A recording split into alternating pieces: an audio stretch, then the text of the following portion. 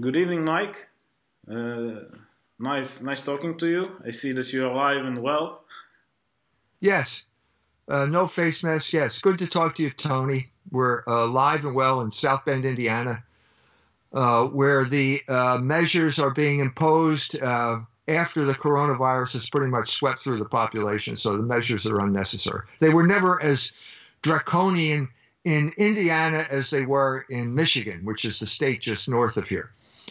I just had a long conversation with a priest friend of mine who is in Cambridge, Massachusetts, which is probably the intellectual center of the United States of America. Harvard University is there, MIT is there, and the place is completely paralyzed with fear, Cambridge in America.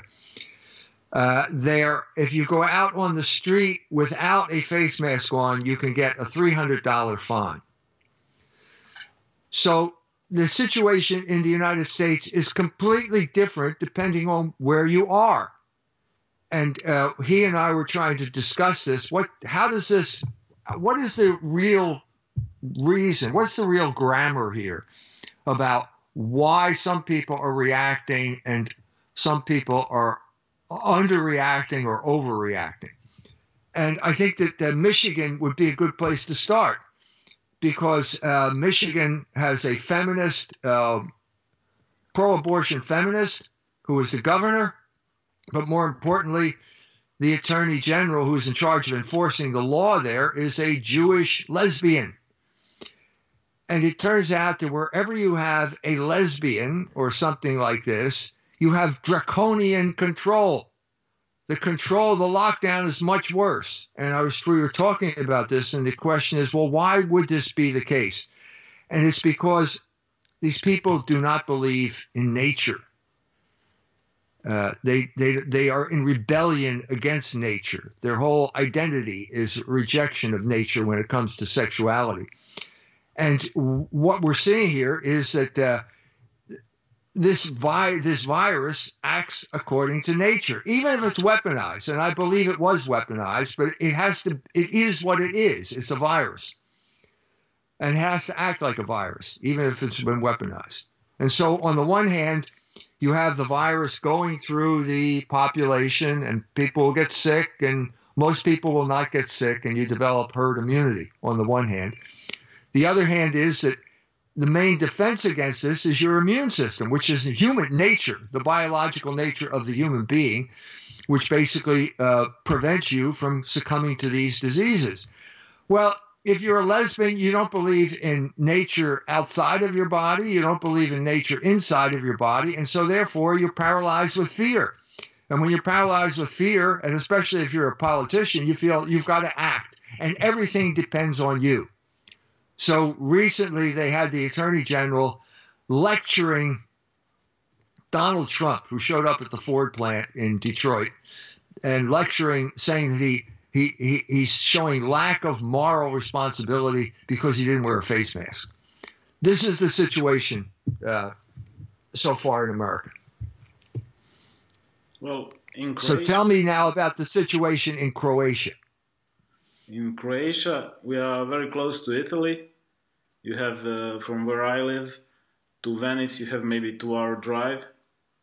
So Italy was really bad, the news coming in were like military disposing the corpses. It was like some really frightening news. So I guess at first, out of fear, there was a pretty severe lockdown. Then when the numbers showed... When was that? Tell me, when did that begin? It began before Easter. It began somewhere late March, I guess. Okay. Late March. As soon as we got this news from Italy about the huge number of deceased, and hospitals overflowed, the government here, I guess, panicked, or everybody was afraid, and it was also a draconian lockdown here. It was like we were not allowed to travel from one municipality to another. Schools were closed immediately.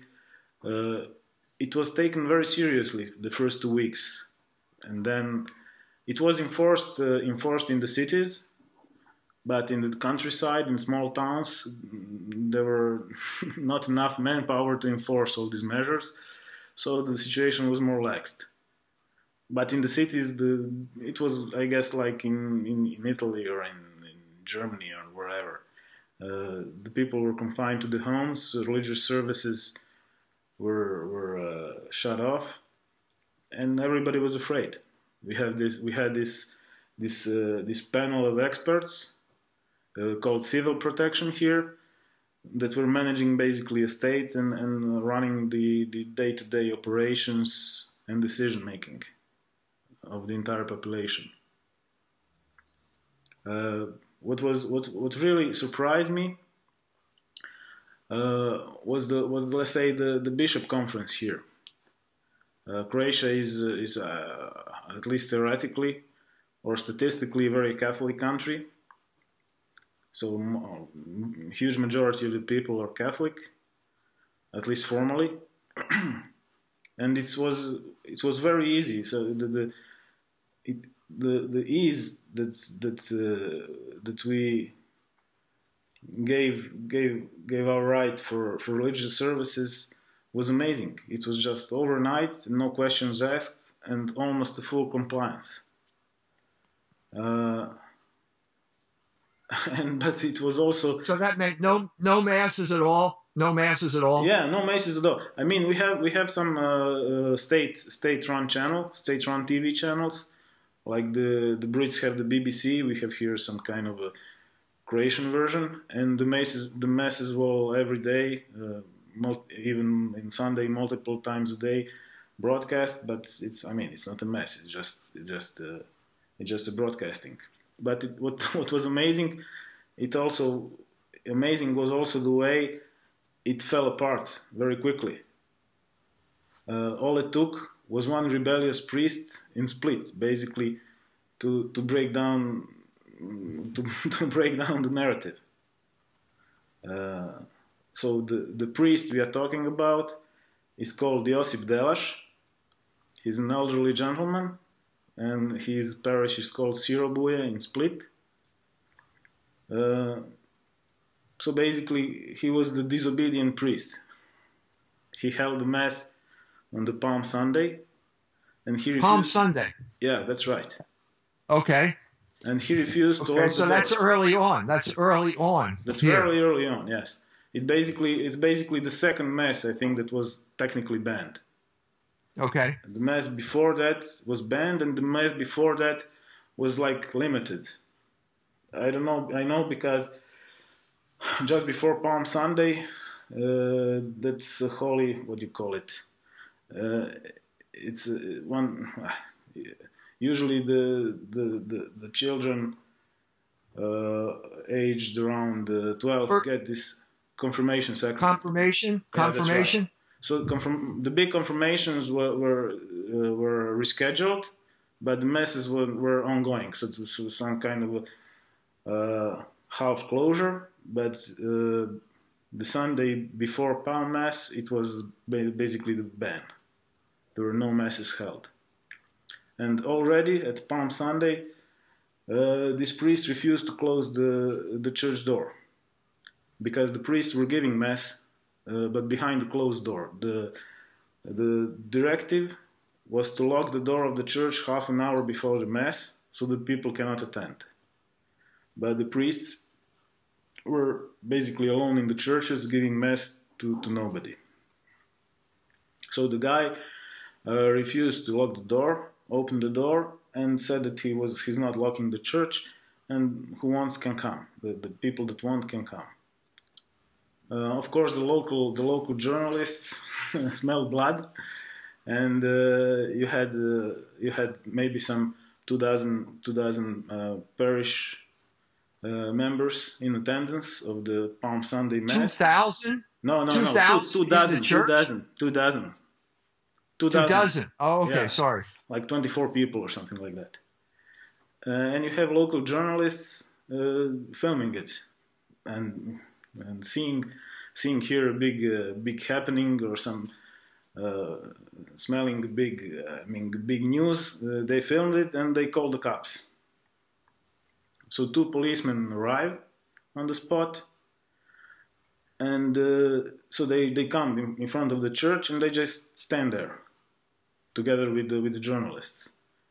And so they press the guys, well, why don't you come in? Come on, enforce the law.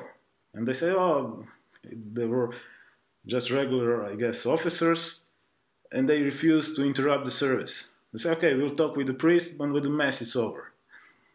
So it kind of enraged the media, because you had before in some big cities, you have some examples of people being dispersed and told to go home, not allowed to walk dogs, not allowed to go in the walks in the park. So it was kind of it went into the narrative. Well, why cannot we walk dogs and go in the parks? And this guy, same thing here. Same thing here. You basically have abortion clinics are open, but you're not allowed to go to church. Yeah. And the contradiction becomes apparent to people. Yeah. And they get angry because the rules seem to be irrational. That's right. And they basically wanted the priest to be kind of some kind of an example. They wanted the police to arrest the guy and so everybody could see these backward priests endangering the lives and stuff. But the priest was not scared. He stood his ground, and basically he answered all the journalists' questions. So he's an elderly gentleman. This is in Split. This is in Split. That's right. This is in Split. It's a parish. And this in is Split. one of the biggest. It's one of the biggest cities in Croatia, right? That's right. It's a coastal city, but it's not the main parish. It's one of many parishes in Split. It's called Sira Buja. It's not one of the historic churches, but it's a more modern church in, let's say, more recent part of Split. Okay, so what the priest did, he did not back down. I don't know. I doubt that he's following you, but actually, what he said, he repeated your argument. If the shopping centers, if the supermarkets can be open, why cannot the church? It makes no sense. And also, he drew an example that our government is holding sessions, and nobody objects to that. Why cannot people come into the church? They still can maintain the distance of 2 meters. I don't know, spray the hands, whatever. So he was basically not denying the virus, and he was not, let's say, against the measures usually took at the supermarket, but he was against the church closure. So it already was a difficult position to argue rationally. And the police was hesitant because, let's say, Split is a conservative town. They still respect the priesthood, and the police was easier than it usually is. They were not willing to go hard on the priest, so he was basically tolerated. But the media wanted blood, so they kept pressing. There was articles coming after. Is this local media or national media? It was started as a local media, but it was very soon picked up by private national media. The private national media took the charge. You have maybe 3 or 4 big media houses that are privately owned, and they led the charge against the priest. Was this all just Croatia, or were other countries involved? I saw a report on Al Jazeera, but I did not check very much. But it was all over Croatian media. Okay. Yeah. So basically, let's say the journalists wanted blood here, and they were trying to ambush the priest all the time. So there was a detective. Now it was getting national. It attracted all kinds of people that were against the government or against the government policies. So we saw at the church some people that you never expect to see at the church. For example, some football fans in their teens, dressed like hooligans, coming to the church and giving support to the priest, chanting some football songs and stuff like that. There was a big... the priest, was coming overnight, some kind of a internet personality. There was a lot of cheering because he was some kind of a symbol of resistance to this event that's not only religious people but also some non-religious people thought as something irrational and something constructed. So it was an expression of Croatian nationalism at this point. He became a kind of national hero. Well, he did. He appealed to religion, to the need and the duty to hold a mass and to give respect to God. But he also accused the police of let's say of oppressment, right. Because in the very old days, priesthood was oppressed in the former state, and you have some old people still remembering it. So he said, they're oppressing us again. It's all the socialist police, and so it was a mixture. It was a mixture. Like Stepinac, like what happened to Cardinal Stepinac. Yeah, that's right. You had on YouTube and on the internet, you have some people already calling him, he's a new martyr, he's a new Croatian Stepinac and stuff. So the situation was beginning to be politicized.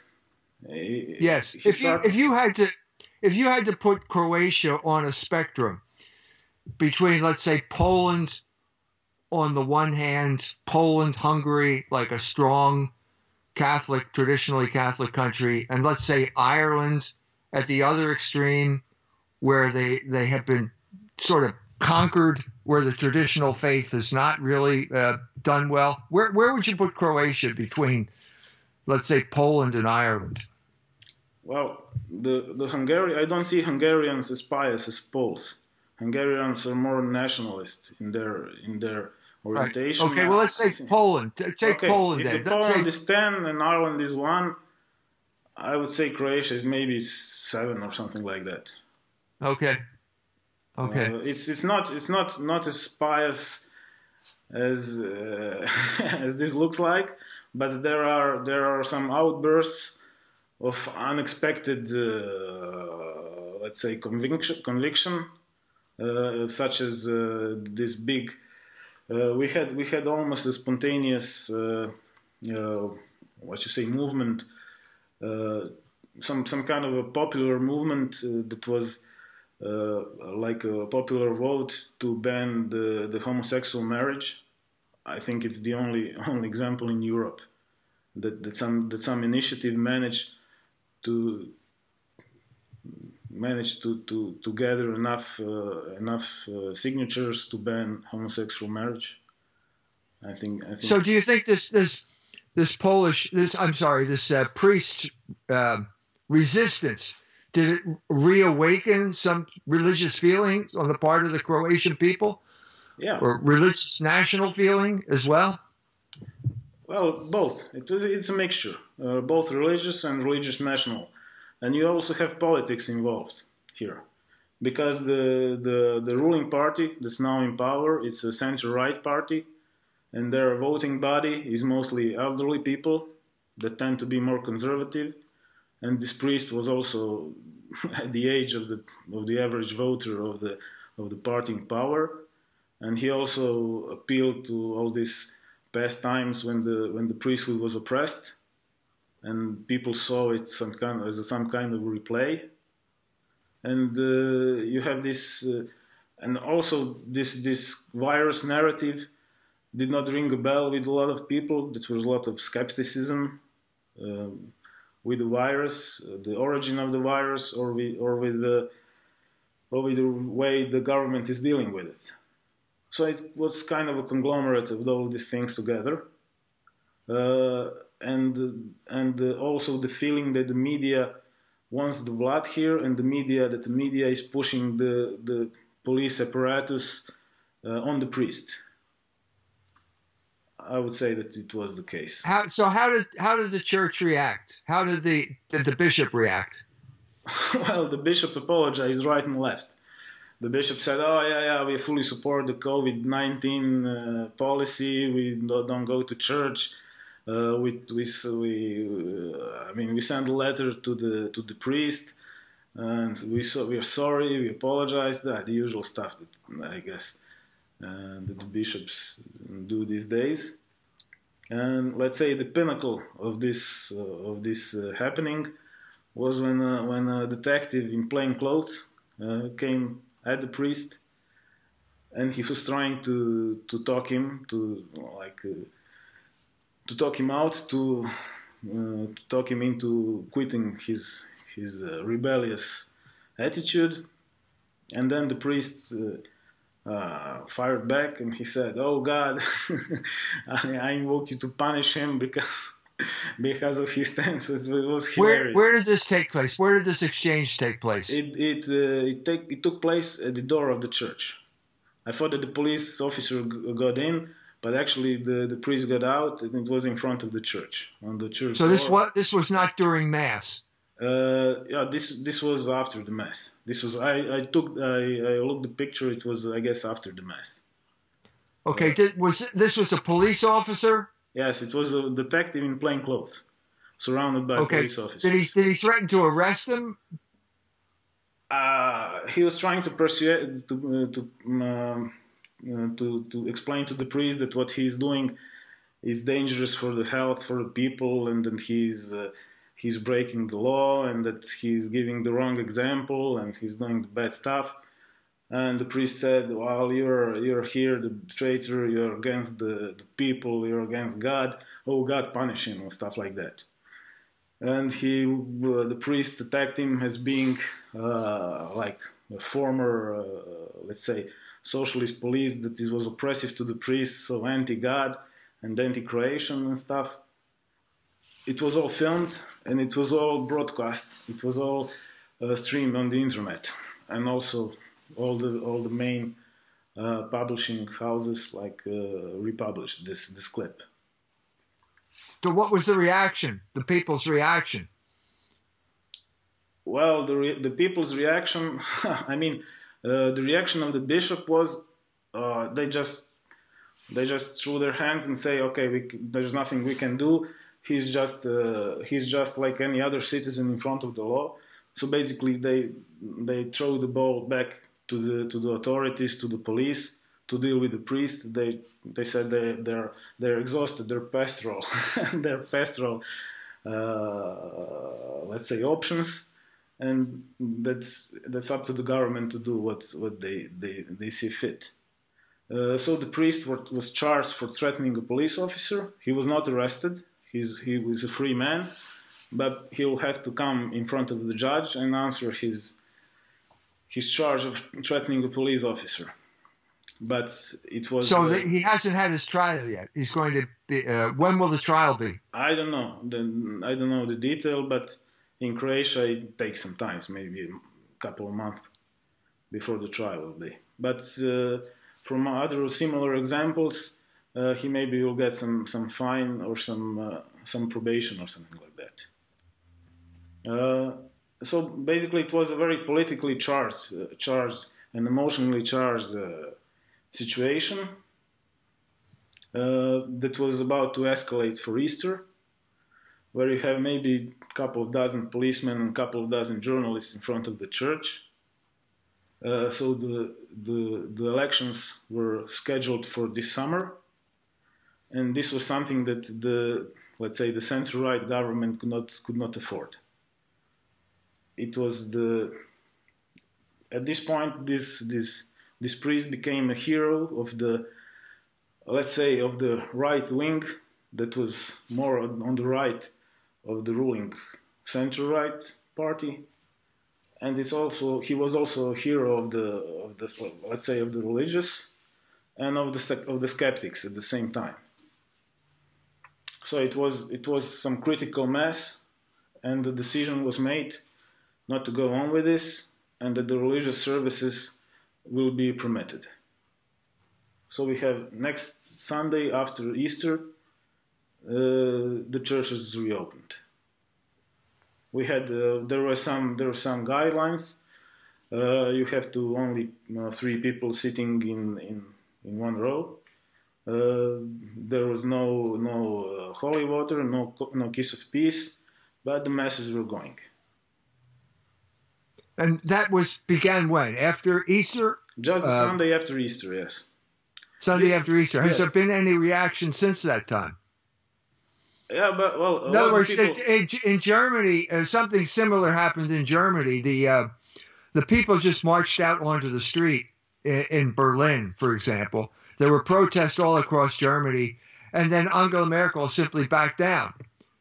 She just backed down. They arrested the woman who organized it, but basically they backed down and lifted the lockdown. But then the second part was that they said there was a spike in coronavirus infections because they lifted the lockdown. So it was kind of like a counterattack after they did what the people wanted. Was there any type of counterattack this time? Was there reporting that there was now a spike in coronavirus infections because they had allowed people to go to mass? There was it was a request of the people that wanted this lockdown to endure. It was a request to do more testings. Like, let's test everybody because we have to be sure. But there was a reaction from let's say from the doctors of all places. They said, "Wait a minute, we are not into statistics. We are physicians here. We won't be throwing tests and money. We'll just, when somebody is ill and has symptoms, we'll test him and cure him. We won't be going around doing random tests on people." So this initiative of some increased testing failed, and this being an election year, very close to election, it also contributed. And I think honestly that the government ran out of money, because you have this big social program for the employers, from the people that employ workers. If they don't fire workers, you get some grant from the government for 3 months.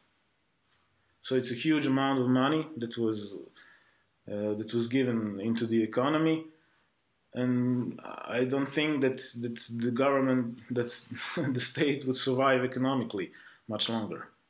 It just had to reopen. We don't have the luxury of printing our own money. Right. We are here apart. We are just a small country in Europe, so we have here tight maneuvering space, and we are dependent on tourism and the touristic sector. So it was a combination of things: a resentment, a fear of losing elections, and the lack of funds, lack of money. So what is the status right now? Is everything open now in Croatia? Yeah, it's open. The schools are opening Monday. This will be the 4th Sunday that we are allowed to go to mass. And basically, it's unwinding so fast. It's like it's almost like people are embarrassed of all this episode and want to forget it as quick as possible. So how about are the beaches open? Yeah, the beaches are open. It's still everything. It's still cold, but you can go and swim if you want. Okay, so everything's open. Everything's back to normal in Croatia. Yeah, only weddings and funerals are technically forbidden, and the large gatherings of people. But again, only in big cities you actually have the manpower to enforce all these prohibitions. And if there's going to be a counterattack, has that time passed, or do you think there will be a counterattack? Do you think they'll start saying this caused a spike in infections and try and lock down again, or is that impossible? I don't think. I think it's impossible. First of all, not a lot of people died in Croatia. We have only, I think, less than 100 people dying infected with coronavirus. All of them had some pre-existing condition, and most of them were very old. So it's this seemed these measures seemed excessive in the start. How do you explain the difference between Croatia and Italy? I really don't know. I saw an Italian guy that's Italian professor that is an advisor to the Italian health ministry.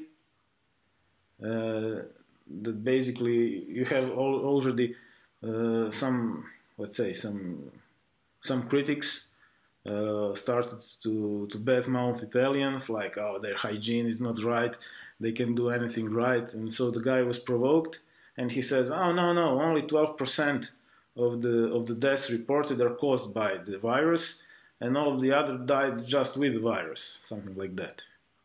Yeah. So you think the numbers were overreported in Italy? Well, according to this Italian professor, yes. We also had one member of Italian parliament yelling in the parliament that that the numbers are cooked and that it's too much, and his thesis, I think it was that Italy is basically preparing itself to get some grant of the European Union as the hardest hit nation or something like that. Yeah. So you had all kinds of information.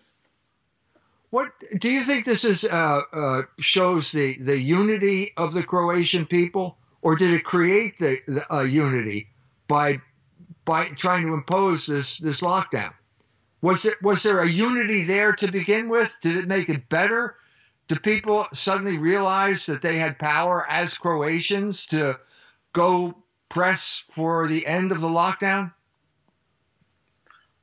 I think that the consciousness changed. At the beginning, everybody was afraid and everybody took the news at face value.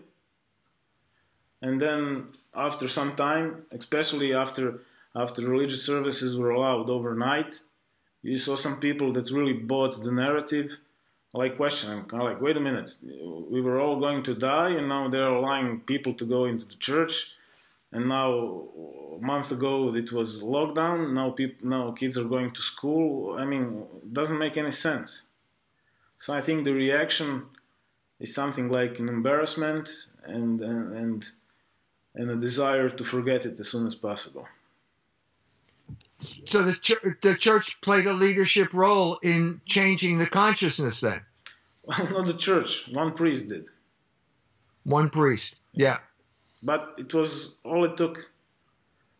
All that was necessary to break down the religious services ban was one rebellious priest, and he did not back down when he got charged.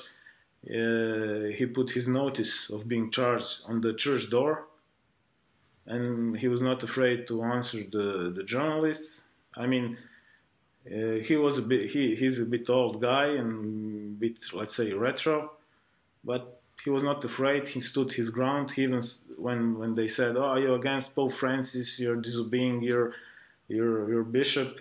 You're against the local authorities," he said, "Oh, I don't mind being shot giving mass. Just come on."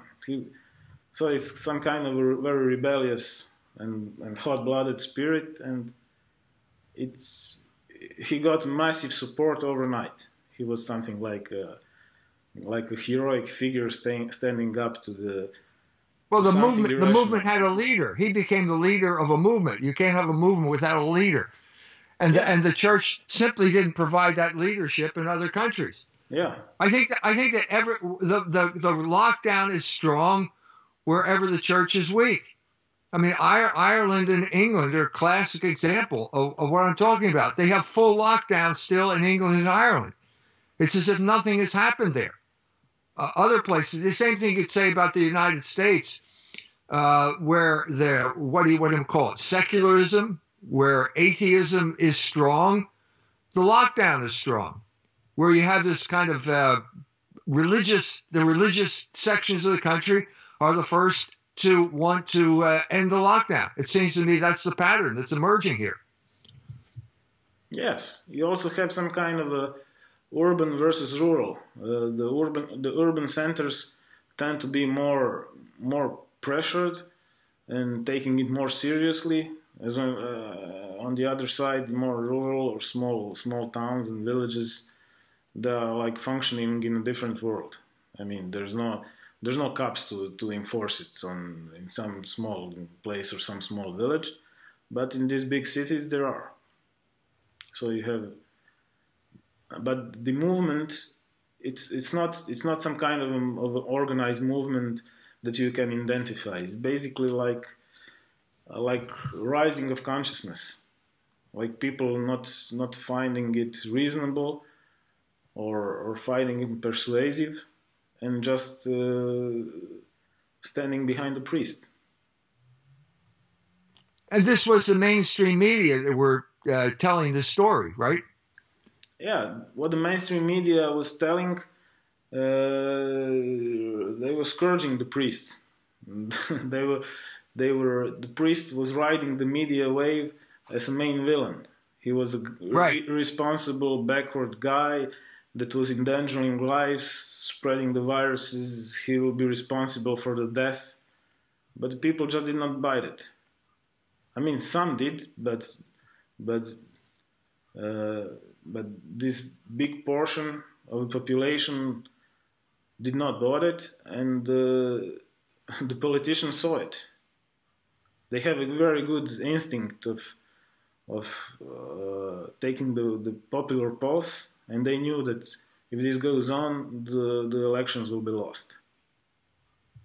There is no chance that this elderly, let's say more conservative people, will be on their side at the polls in the summer when there will be electing a new government.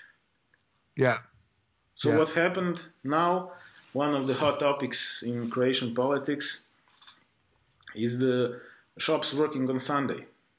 This is like one of the topics here debated in our local politics. And you have this, let's say, more conservative pro-church options wanting to ban the shops working on Sunday, and you have also the more liberal or the more left option saying no, we have to be modern, we are touristic, we have to work Sundays. So the shops are closed now at Sundays, but it's not because of the Sunday service. It's because Sunday is now disinfection day. Okay. So basically what they did, they used this Corona narrative to close the shops on Sundays. My guess is to gain some points out of their voting bloc to get one of their agendas imposed because of the Corona. So there you go. So now we have Sunday is disinfection day. But the shops are closed on Sunday, so there you go. Yeah. And that's the ruling party right now who did that. Yeah, that's the ruling party. That depends. Did they ever say anything about the priest during this controversy? Did the ruling party ever say anything about the priest? Yeah, you have these general statements like everybody is equal under the law. You should abide the law. His priest is telling so. Pope Francis is telling so. You had all this generalization, but nobody dared to attack, to go after him personally, to say his name and surname and say what he's doing is wrong. Yeah. Yeah. But yeah, well, the classic example in America of the lockdown mentality would be New York. And it was bound up with atheism. The governor is I'm sure he was baptized a Catholic, but he's ferociously pro-abortion. And he was giving a press conference where he said that, we're doing this and we're doing that. And then he burst out in the middle of the press conference. God didn't do this. we did this. We are the ones that are responsible for fighting the coronavirus. So it comes down to this. Once again, it's like atheism versus belief in God, and that will be you can tell whether you're going to have a lockdown or not by the attitude that the people in charge have toward religion. Well, yeah, the non-religious people tend to rely more on mainstream media and, let's say, on the experts. And let's say the more religious around here are holding their views a bit reserved about anything that comes out of the media, of the mainstream media at least. Yeah. So you have that kind of relationship. Yeah. Good, Tony. It's been great talking to you. Oh. I'm going to post this on my website so that nobody knows about this story. Nobody's heard about this over here, so we'll get the news out over here. Yeah, that's unfortunate. I think I never looked for it in international media, but I know I saw one report about it on Al Jazeera, and that's about it. Yeah. Okay, we do the yoga talk next time. Okay, good. Thanks, Tony. Mike, thank you. Okay. Bye-bye.